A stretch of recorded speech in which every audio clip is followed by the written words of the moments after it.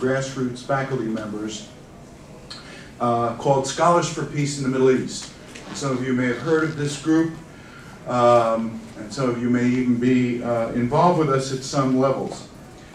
It had been my hope in this presentation to have a lot of people in here, have a lot of faculty colleagues, and say to you all, those assembled, that I really believe, as a journeyman professor, not in Jewish studies, not in Israel studies, not in Middle Eastern studies, or anti-Semitism studies, or any of the studies many of you are involved in, but as a professor of psychology and coming from an interdisciplinary perspective, I'd like to say that we hold some promise, the group that we're working with, to address the issues that Ruth Weiss raised yesterday. And let me tell you a little bit about how we've done it and how we intend to do it, and share with you some information that I think is very germane and very helpful to the mission of addressing anti-Israelism and anti-Semitism on college campuses. The original title of this presentation was a panel discussion. We called it Making History.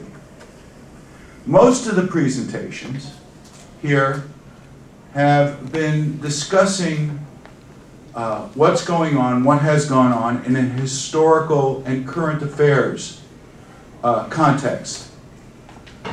Our response is in real time to the current events, to the pressing problems on college campuses, not just in the United States, but around the world. And issues and academic issues affecting the Palestinian-Israeli conflict and other issues of anti-Israelism and anti-Semitism on campus.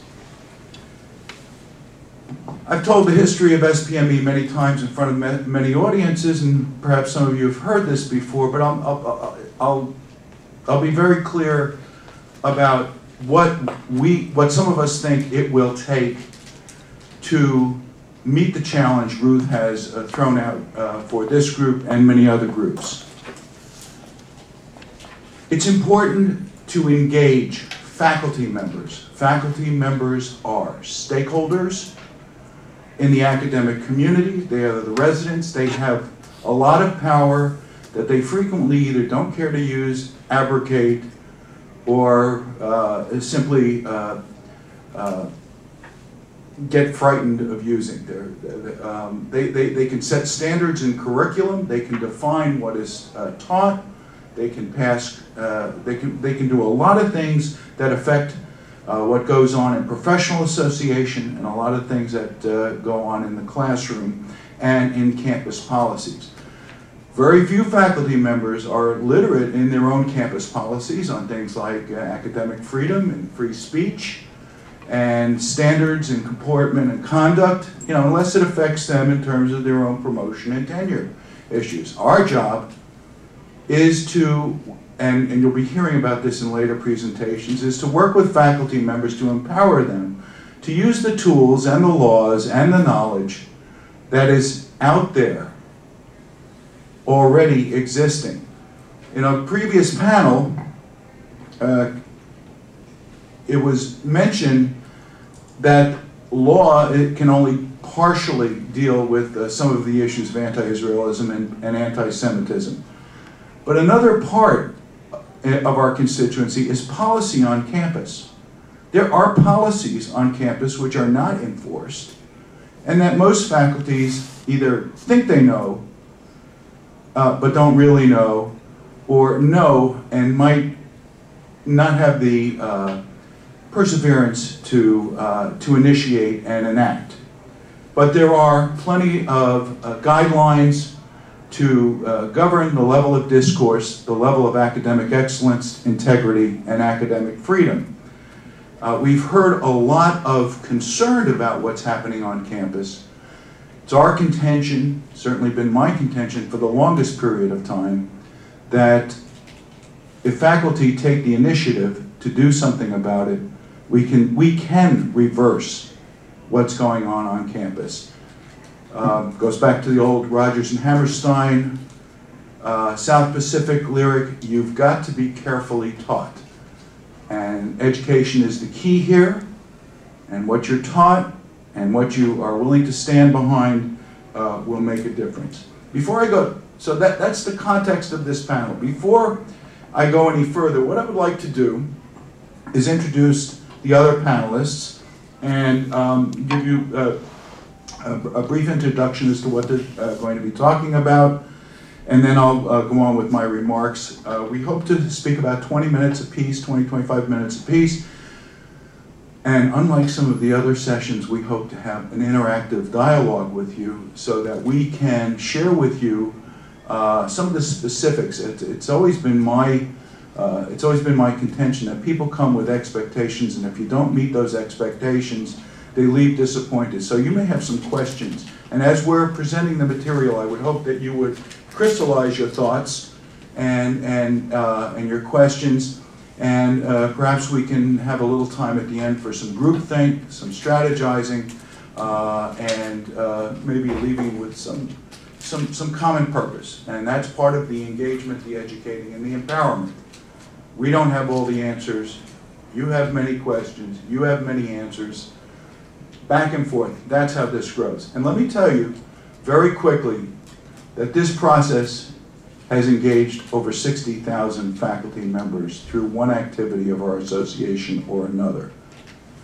We have Scholars for Peace in the Middle East. We have over 60,000 network participants worldwide. So there is a thirst and a hunger for this kind of networking, this kind of engagement, this kind of education, and this kind of empowerment. And it all starts with each one of us. Let me introduce Professor Sam Edelman. Sam Edelman is the executive director of Scholars for Peace in the Middle East. And as we have grown, we have felt the need for an administrative, visionary executive director whose experience at a number of universities, currently affiliated with Cal State University at Chico, where he is the co-chair of the Center for Genocide Studies there. He has been with us for the past, 18 months now, and has been taking us very much to the next level of interactions, not just with faculty, but with the students and the community. And he's going to be looking retrospectively at the work that we have done and the work that we have yet to do and the work that we, in fact, will be doing as this mission evolves, as we build the network, as we build the response, as we build it multidisciplinarily and at a campus near you, if not your own campus. And then, and please forgive me if I pronounce the name, we have Dr. Linda Blanchet, did I get that right? Of the Simon Wiesenthal Center, the Simon Wiesenthal Center, who is going to be talking a lot about the work of the center with the University of California system, which is very much on the top agenda of like what's wrong with this campus, or what's wrong with this campus system, or what do we need to fix, and how do we use those policies, and how do we address those issues. And she and a number of our leaders within SPME are working within the system, working with the existing policies and the laws and a number of community organizations. So we're going to be finishing up with a case study, in many ways a case study of how the forces can combine, how faculty, community organizations, can work together to redirect and challenge the narrative and the events that are going on, all within the context of academic integrity, honest debate, and academic freedom. So, let me tell you a little bit about how we got started. It started with a conversation with my son. I think somebody else yesterday referred to a conversation with your daughter. And one of the things that we are very frequently inspired by is our children. They set challenges for us. My son was relatively uninvolved politically. He's a scientist. He's a computer guy and a scientist, and he really was not terribly interested in a lot of political things. He said, "Dad, you know, you're always involved in political things, and I, you know, it's a little too much for me." Until he went to Israel to go to medical school at Sackler, at TAU Sackler, and then he realized that there were issues in the world that he was being asked to address, that he was being asked to react to, that he was having to deal with. Not so much as my son, but as a human being growing up in a university. And he had been to Cornell, and he had some issues there. And he said to me, "Dad, I've come to a realization that change with individuals," and of course I'm a counselor, I'm a therapist. I teach counseling and therapy techniques. So my son says to me, he says, "Dad, I've come to realize that people only change through one-on-one contact." People only change through one-on-one contact. I make a living teaching that and how to do that with people. But it was so crystal clear that my own son had said to me, if you want to deal with your faculty colleagues in terms of elevating the narrative and change the narrative, you have to deal with them one-on-one. So it's no accident that hopefully by the end of this session, we'll be old, fast friends. Okay? That we will have some level of intimacy that you might not have with another speaker.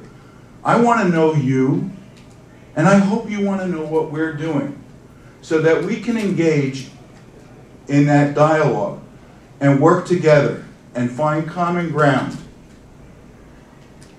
and build that big tent response. Whether you're from the left, you're from the right, or from the center, to address the issues of anti-Israelism and anti-Semitism.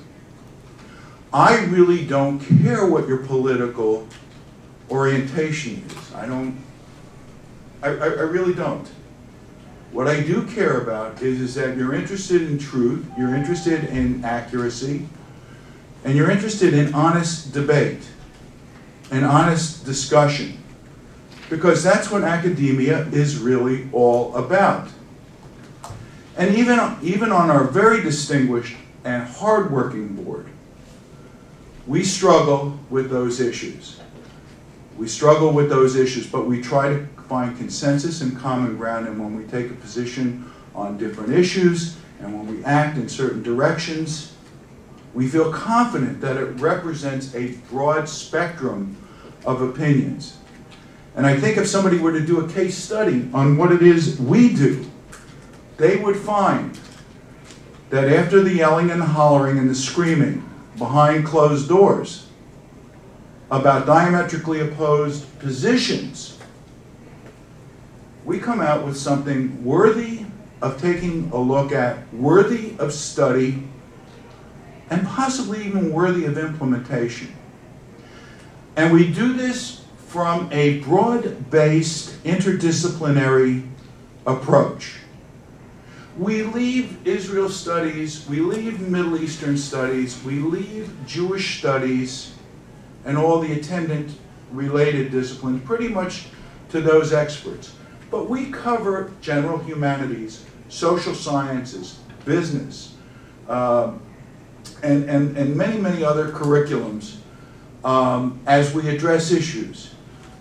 For instance, is anybody here a physician? Is anybody here a member? Okay. We have a very active medical and public health task force which routinely monitors the international journals, medical journals, on scholarship related to issues in Israel.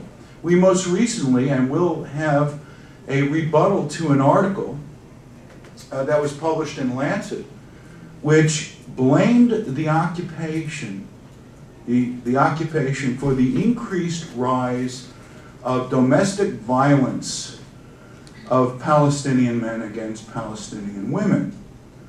That the conditions, and it was not even done by social scientists, and it was published in Lancet of all places. And we have prepared a rebuttal. It is our philosophy to take on the issues. I'll give you another example. When the Walt Mearsheimer study was published, there was an immediate flurry of academic reaction. But a lot of it was very superficial in terms of academic rigor. Now, we have to be careful here because a lot of them had a lot of footnotes. And sometimes, we all know that sometimes number of references is the key to academic rigor. But they were immediate first responses. Many of the more serious scholars in the international relations field felt that if they addressed the issue, they would be dignifying the Walt Mearsheimer thesis. And what has happened is there has not really been a sustained long-term academic response to those propositions, and we all know that they are in play in the current administration.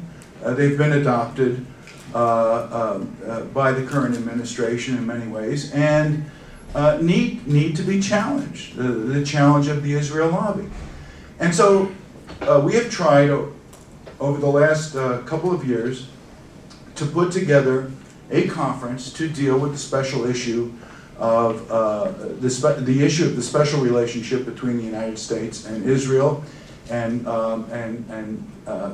address the Walt Mearsheimer issues. And Sam's going to be telling you a little bit about that effort, which we hope to put together in Miami in January.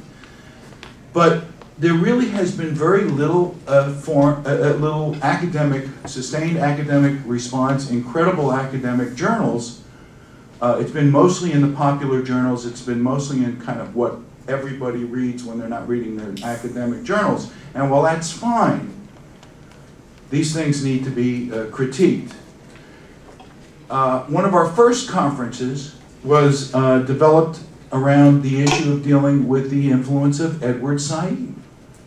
And we developed a very well reviewed book. Professor Philip Carl Salzman from McGill University and Donna Robinson Devine from Smith College edited the collection of papers from that conference, basically deconstructing Orientalism, a peer-reviewed volume published by Routledge, and it was very, very well received.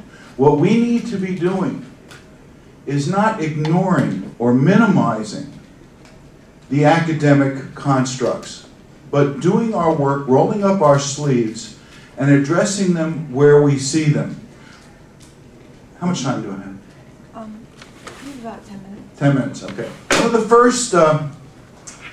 of the first things I did as president, I was invited, and this gives you an idea of how much work we have to do as academics, each in our own way, each in our own discipline. Lori Zoloth, who was one of the co-founders of SPME, Lori Zoloth was a ethicist and director of Jewish Studies at San Francisco State University. Many of you may remember her infamous email that went out about the events of the Palestinian confrontation with Israeli students at San Francisco State in 2002. And we were just in our infancy there. A few of us had gotten together to put together a few thoughts, and I wrote to her, and I said, Lori, how can we help you? We don't have much here, but we're a group of concerned faculty, and your email has struck a chord, and she became one of the co-founders of SPME with us. Well, in any event, fast forward a year or two later, she invited me to the combined meetings of the Jewish and Christian Ethics Society, the academic society that, do we have any ethicists in the room? Okay, well, we need a few more ethicists. And at the time, SPME had taken a very strong position on the issue of civilians and children being used as suicide bombers in the early days of the Second Intifada.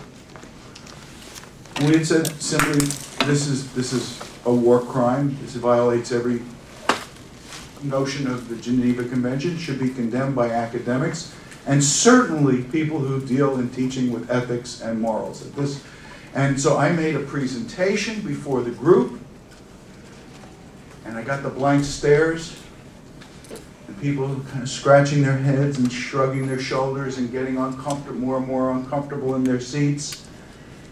And I said, I'd like to ask your board, your combined board, to endorse this resolution, which simply said that the use of children and civilians for suicide bombing is to be condemned as unethical and immoral. Pretty simple concept here. And I was told that it was too complex an issue to deal with. Now, this is by Jewish and Christian ethicists, very well-meaning people. Well, I'm a psychologist. What do I know about ethics, right?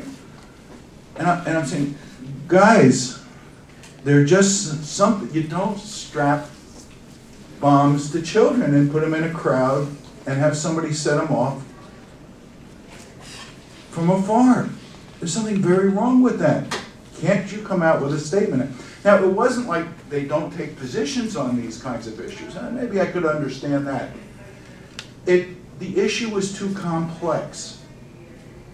And so sometimes, because we, as academics, we tend to analyze things in a complex way, we use that as a defense mechanism not to deal with it. Now that we have more and more people in the room, I'm going to make a public challenge to you, and I hope you would take this out as you meet and greet other people in this room. There is a thirst for the knowledge that many of you are generating in terms of your studies of anti-Semitism, anti-Israelism. Our group is not ready to schrei a gewalt about how bad things are. Our group is ready to swing into action and use its academic resources and its academic base to provide accurate and important issue to besieged colleagues at universities who refuse to identify themselves but are dealing with problems of anti-Israelism and anti-Semitism on campus. And Sam's going to tell you about some initiatives that we will be doing in terms of putting scholarly materials. We invite you to use our faculty forum to share your interdisciplinary ideas with 60,000 colleagues, well beyond your discipline. We'd love for you to write originally for the faculty forum. We'd very much like you to write originally for the faculty forum. But if you think you have something that is instructive for your colleagues who are not members of your association, that you think everybody should read, please send it to us. and we will share it with an increasing number of people every year. That's a challenge I issue to you as a form of action. Many of you are doing some incredibly important work that people don't get to see every day, but by virtue of their being participants in our network, that's a few more people that may be reading your articles, understanding the positions better, developing better responses so that they can take it to their professional associations, take it to their classes, take it to their campuses. Yes, and even to their communities, those that choose to get involved in the communities. I issue that as a challenge to you. Our door is always open. We, as anybody who's ever been involved with us, it's open 24/7 around the world. We're responsive, and we welcome you. And just come see us. Let me have your card before you leave. If you're not on our mailing list, how many of you are on our mailing list? All right, so about 30% of you are on our mailing list. If you have work you want, if you have work that you want other colleagues to see, whether you've published it in your own journal or you'd like to publish it in ours, let us know. We want to see it. Thank you very much. The next speaker will be Sam, who is really going to put some meat on the bone here in terms of some of the things I've alluded to and some of the things that we'll be doing in the future. Thank you. We're going to have time for questions. We're going to have time for questions after. I think what we're going to try to do now is talk less. The last day and this morning we've heard some very inspiring words, some frightening words. We've heard history, we've seen political science and sociological responses and theoretical responses. And what I'm here to do is to begin to move us to what can we do to get to the doing, the responding to the situation here with regard to anti-Semitism across the world and anti-Israeli expressions. You know, as a Holocaust and genocide scholar, one of the things that I teach my students is that the Shoah really began on college campuses in Germany. That it wasn't the blue-collar workers who were the supporters of the Nazis, who got the Nazis their breadth and depth of expression within German society. It was college professors and students. And that our failure to understand the breadth and depth of the impact that universities and colleges have on our society, and especially with regard to the development of anti-Semitism, is to our detriment. And that for the last few decades, the Jewish community in the United States, at least, has ignored this. We have been putting lots and lots of money into students of late, and Stand With Us, and Hillel, and Chasbara Fellowship, all of these student and various Israel student organizations, all of this money that we've been putting in with Birthright and other things, has shown some modest success. But we've ignored the one group that really has the most impact on colleges and universities, and that is our colleagues and ourselves, faculty. The Jewish community in the United States, and I would say also in Canada, and to a greater degree even in Europe, has completely missed the boat.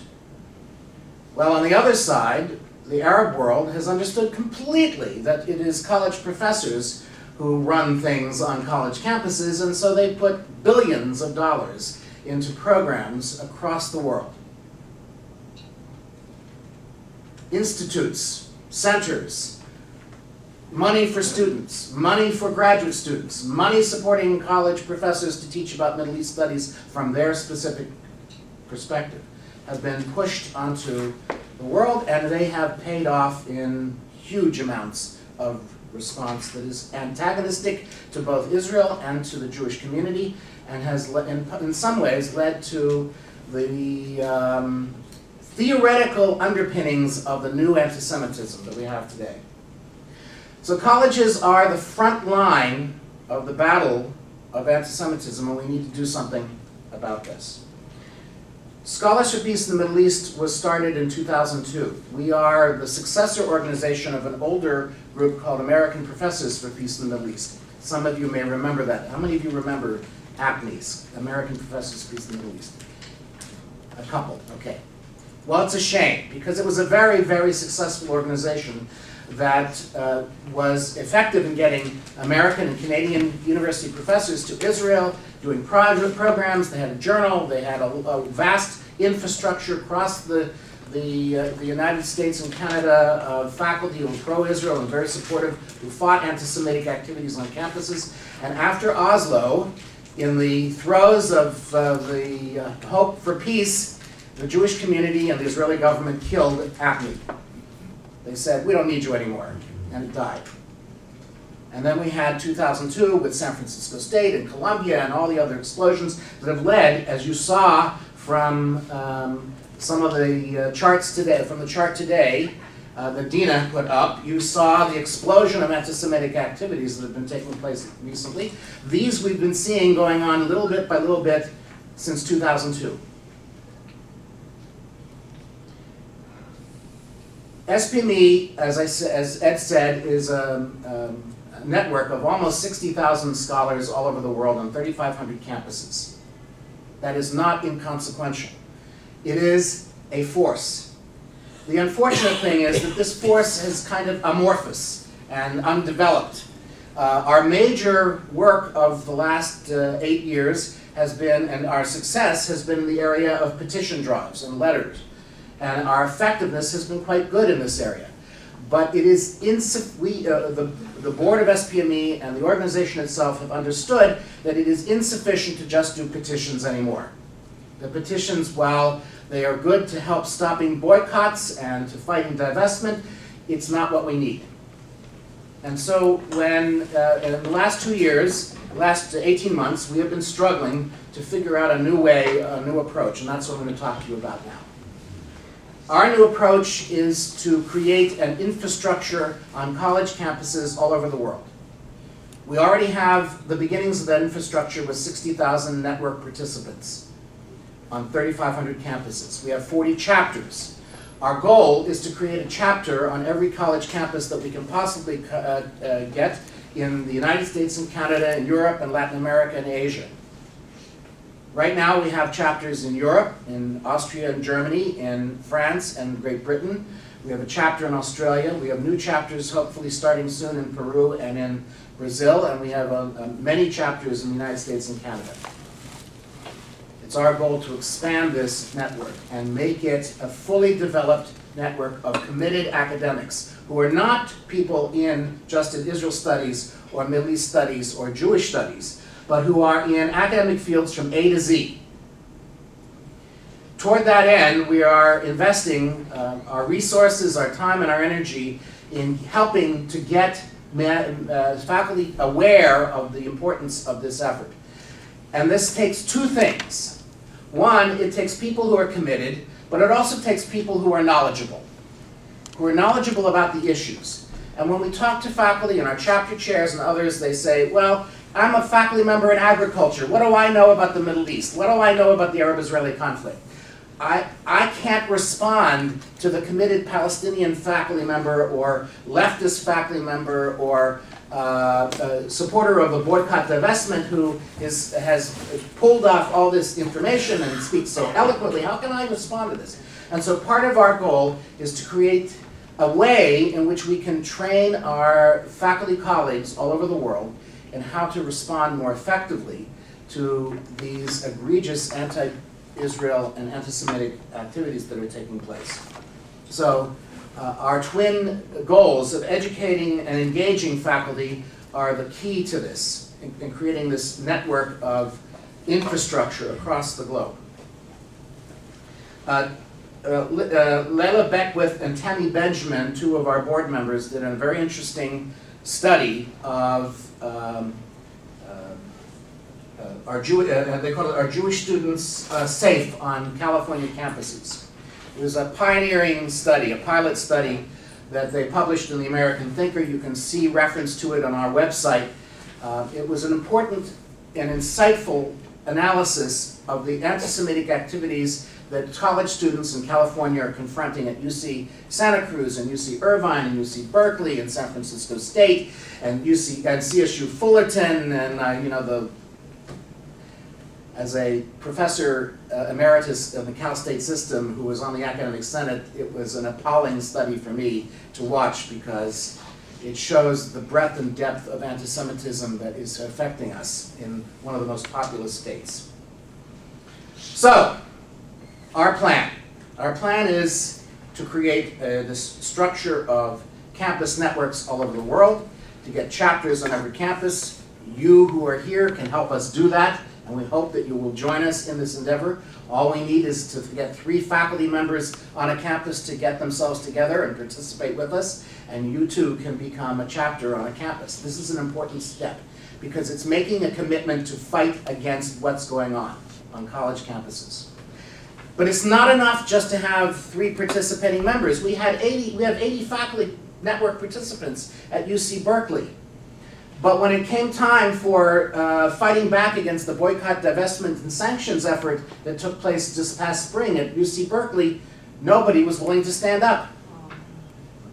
It took Hanan Alexander, a visiting professor from Haifa University, and finally Malcolm Feely, who was in the law school, who was an SPME member, to finally stand up with Professor Efron from Jewish Studies. And it was those 3 faculty members who were the ones who fought against Judith Butler and Danny Boyarin and the others who were, the other Jewish faculty who were supporting the boycott and divestment issues.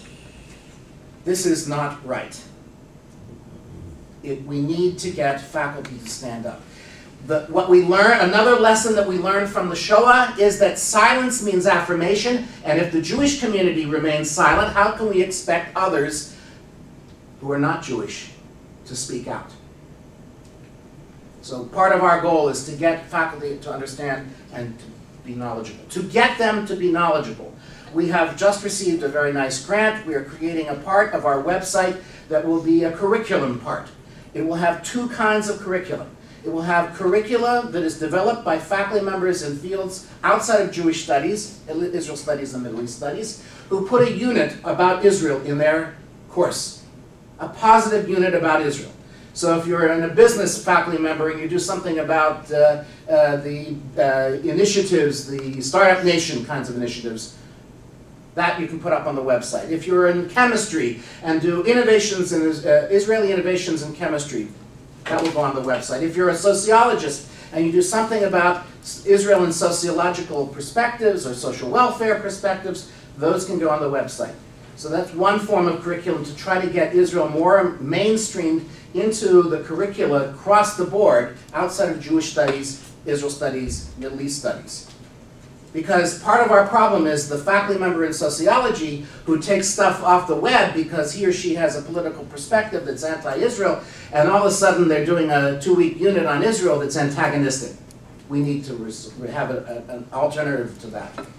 The second part of our approach is to bring forward a curriculum of advocacy and to provide faculty with as many resources as we can give them so that when they have a Norman Finkelstein or an Omar Barghouti come to campus, they can better be prepared to deal with that issue of those speakers on campus in an effective way. But more than that they can become more aggressive themselves on campus and begin to doing Israeli programming, to do programming about anti-Semitism, to do programming that's very positive about the Jewish world, but to do outreach to their colleagues across the board, to provide them with the resources that they can go to, the one-stop shop for them to be able to go and get materials for them to develop responses or positive programming. We have also organized a legal task force in the last 18 months. The legal task force is run by Ken Marcus, who you heard, some of you heard yesterday. This legal task force has done amazing things and is coming out with a report soon, hopefully it'll be released by December, on the issues of academic freedom and freedom of speech. And our argument basically is that those who say that academic freedom and freedom of speech are completely open, a kind of libertarian view that there's no restriction, are incorrect. That freedom of speech and academic freedom are rights, but they come with responsibilities. And so part of what we're doing is developing this idea about what are the responsibilities and our goal is to work with college presidents and legal counsels to enable them to understand that there are ways and places that they can go to not restrict academic freedom, but to understand that there are two parts to academic freedom. It's right and it's responsibility. The other aspect of the legal task force has been to work on issues such as the issue with regard to Great Britain and Belgium and Spain in extrajudicial courts that caused the situation in Great Britain where Zippy Livni was not able to travel to Great Britain because she was going to be under indictment in a British court. And so we've been very much involved in fighting against those kinds of things. In responding to the Gaza flotilla, our SPME members were involved in writing legal briefs on maritime law showing that Israel had every right to do what they were doing by maritime law. And these are some of the kinds of things that the legal task force. Ed also just spoke a few minutes ago about our medical task force that's responding to egregious attacks in Lancet and other British medical journals against Israel and what are truly anti-Semitic attacks in an established series of British medical journals. And we have just created a boycott, divestment, and sanctions task force led by Ed Beck, and we have 2 Nobel laureates on the task force, and Alan Dershowitz, and a number of other, and Judea Pearl, other stellar scholars who are involved in our BDS task force. We have been in the forefront from the beginning of the boycott divestment movement. SPME has been in the forefront of stopping boycotts and divestment in every place they've been tried on a college campus or with a college institution. We've been very successful in doing this. It is like preventative medicine. It's not very sexy, but it has to be done. And the moment we stop doing it, that's the moment things start falling apart. So these are some of the things that we've been involved in. But our long-term goal is to move our 60,000 odd participant network from simply being bystanders and watching what's going on and taking our materials to becoming the force it can become on college campuses to fight back against anti-Semitism and anti-Israeli activities that are going on campuses all over the world. So I'm going to stop here and turn things over to my colleague, Linda from the Wiesenthal in LA. 1, 2, 3, 4. Okay. I'm not trying to be brief, and I'm sure my Would you colleagues. introduce yourself, My name please? is Doron Benatar, and I'm from Fordham University, and I lost my tag. I'm going to be brief. I'm aware of SPME, and I think whatever all presentations were wonderful and really slightly depressing, and which is really. Just trying to be uplifting. I'm going to lay it out as Go ahead. straight as I possibly can. As a historian and a member of in the humanities, the challenge that you are presenting is that I personally I'm personally a liberal and on the left of the political spectrum, and when I signed for the SPME newsletter and stuff like that, when I start talking to colleagues, they immediately pigeonhole it as a right-wing reactionary. Let me just finish it because it doesn't. No. I'm agreeing. It doesn't show that I'm a very courageous person. So you should know that I am not the person you want to have with you at the in the foxhole. And so it's kind of And then I went to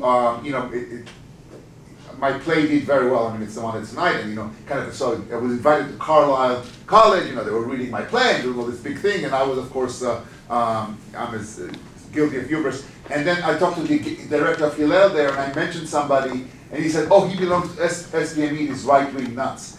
And so I kind of thought to myself, well, should I really join SPME? I mean, I get money, but that's nothing. And the notion of being associated with it will undermine the credibility of somebody who is obviously a liberal in a very liberal department. And we don't have any. There are no Republicans historians. I mean, it's not a phenomenon that exists. I just wonder. Let me address that issue because it is a vexing issue for us. I'm the co-founder and was the president 2002 through 2009. My background is head of NYU students for Eugene McCarthy, okay, Dump Johnson. Okay, I have as strong a liberal background as anybody in this room, if not more so. Okay, civil rights movement. I went through my Zen Buddhist nudist phase where I, questioned authority and challenged. Too much information. No, I'd like to know more about that. Hold on. In many regards, I am as liberal, and many of us are as liberal can be. Okay, but we are a big tent organization. I want to make this very, very clear. What has happened frequently is sometimes we go back and forth, and we have people. We had Moshe Maoz, who is on our founding board. Please, I wasn't clear my question. I'm not pigeonholing you're SPME. yourself. I'm not saying SPME is conservative. I'm saying the SPME. How do we overcome the problem that the SPME and other and not only SPME. Any group that will address the issues of anti-Israelism and anti-Semitism on campus will be categorized as a right-wing group. Go ahead. No, I think. Go ahead. I think Help us out here. We could all defend our. I call myself a self-hating liberal. I'm exactly with you. My background is well left, but defending ourselves as liberals doesn't do any good.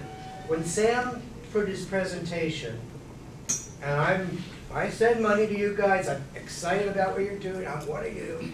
But you got to be careful about your language. Like when you said forget the context. You said the left. Yeah. When we've got to change our language. Absolutely. We know it's the left. We know it's the far left. But you can't go in front of a group of academics who are all Democrats and say the left, because we all of a sudden say, oh, you mean you're the right?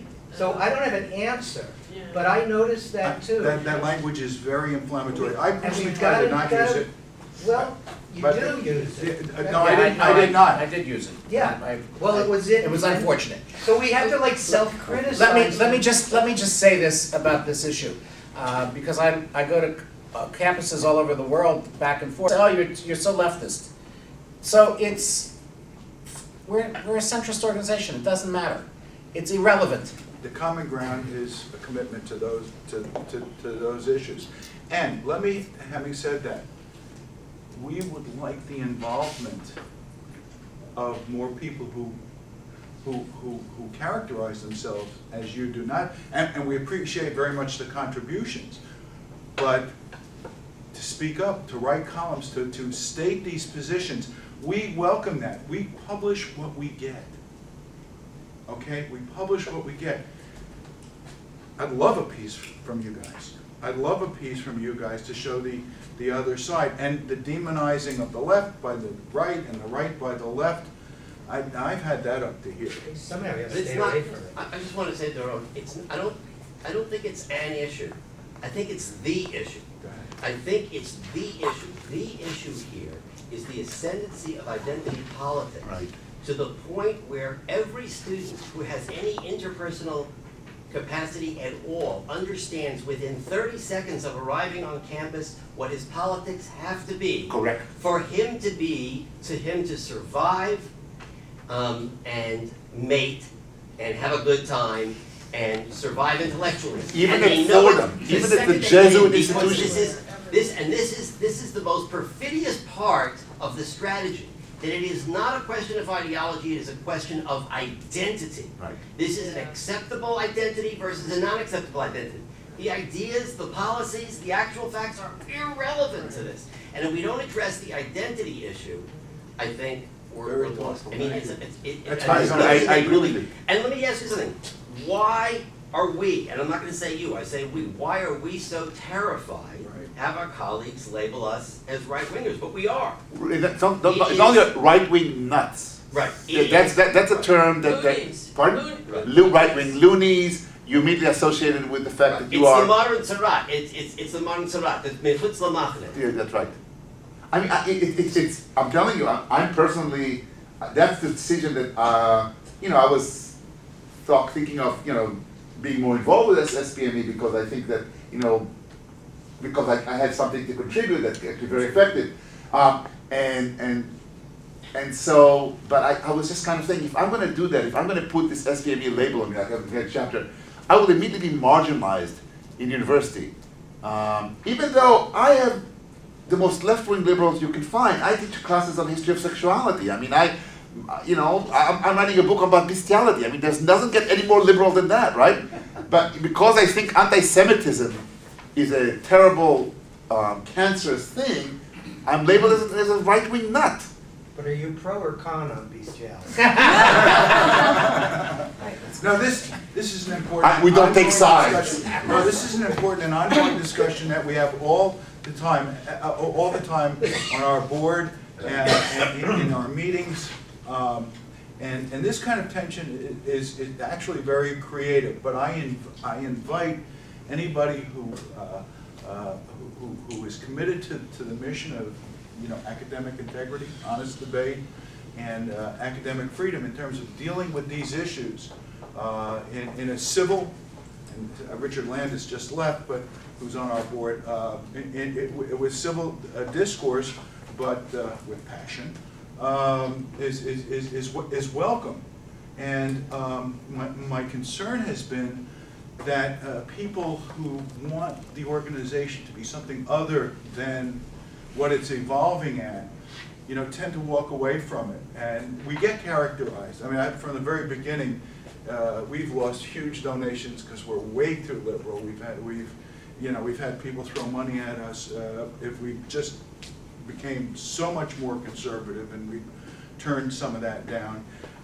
We've made decisions based on right and left in an effort to keep it in the middle and to find common ground. So this is for the record, and we're trying to do this. The issue of identity is something I think we really need. It's a really important We point. really need to be talking about and help. Yes, who was number two? Number two, number three.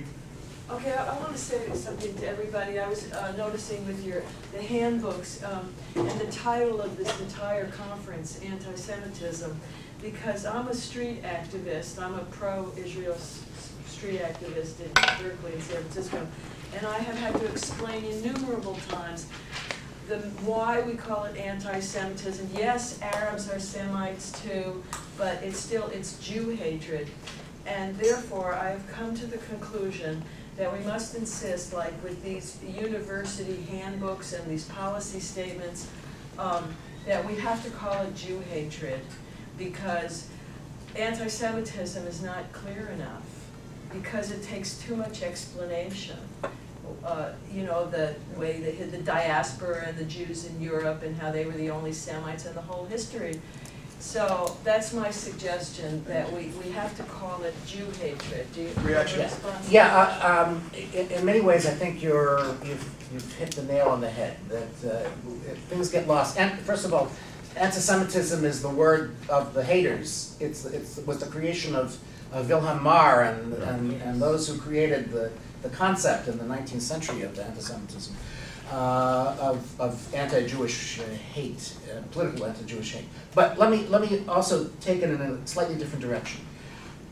SPME has joined with 13 other Jewish organizations to work with the Office of Civil Rights in the Department of Education to change Title VI so that it recognizes ADL's been involved, Wiesenthal's been involved, AJC, ZOA, etc., a huge number of groups. We've been involved in trying to attempt to change Title VI to recognize Jewish ethnicity as one of those groups that are under threat. Right now, religion is not there, and Jewish students are suffering because of this. So that's one initiative. The second initiative I mentioned in my presentation was our legal task force is preparing a document on academic freedom and freedom of speech.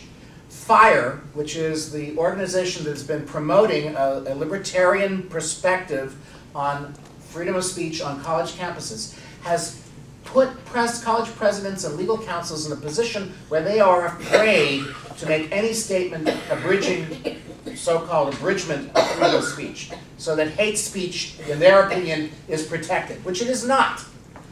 And so what we're preparing, the document that we're preparing, it's almost done. I've been reading drafts of it. I think it's a phenomenal document. Is a response to FIRE and a response to academic presidents following the meetings that Wiesenthal and others had in California. We've learned some big lessons about what they need.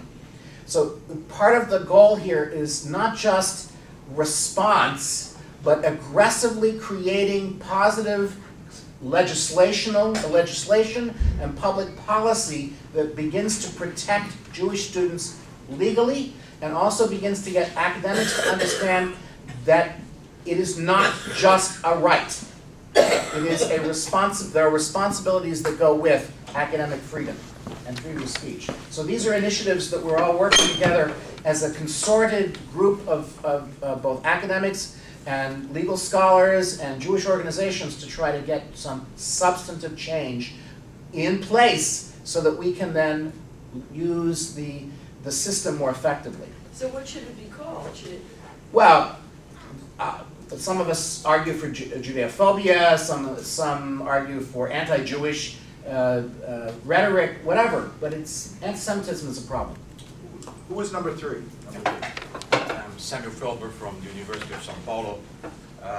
First addressing your question, I don't know if it's fortunate or unfortunate, we don't have that problem in Brazil. Anti-Semitism in Brazil is Jew hatred. Nobody sings about Arabs when this term is used. Right. So People use the term Jew hatred. No. In Brazil, anti-Semitism is Jew hatred. Nobody thinks about Arabs when they address the question of anti-Semitism. Nobody says Arabs or Semites too. No, not at all. They don't get it.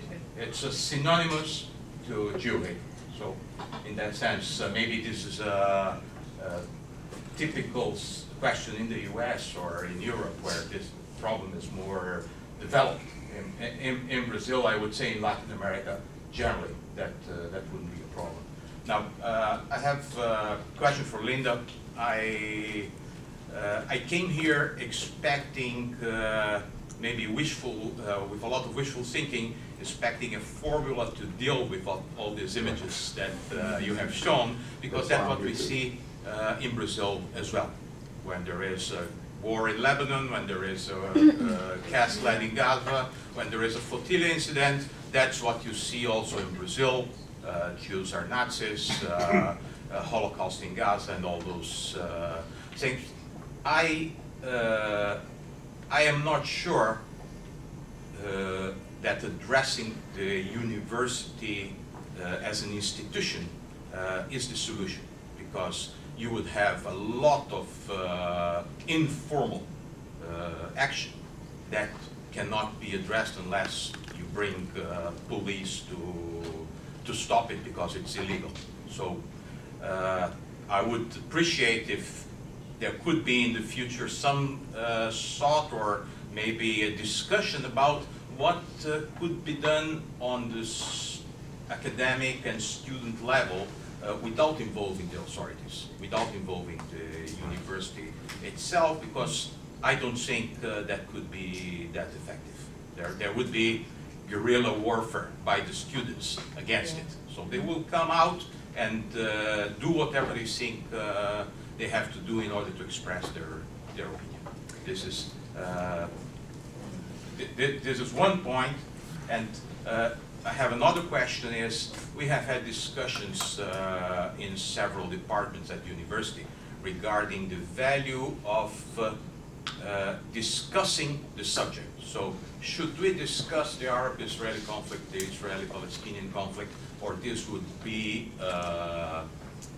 an opportunity for the other side to advertise about it? So how does SPME or how do the Wiesenthal Center sees the question. Is that the problem? Shouldn't you discuss it in order not to open the Floodgates. yeah, in order not to give the opportunity to other side to advertise? Or should you engage in a very high-level discussion about it? Okay, well, I can answer the first question you had.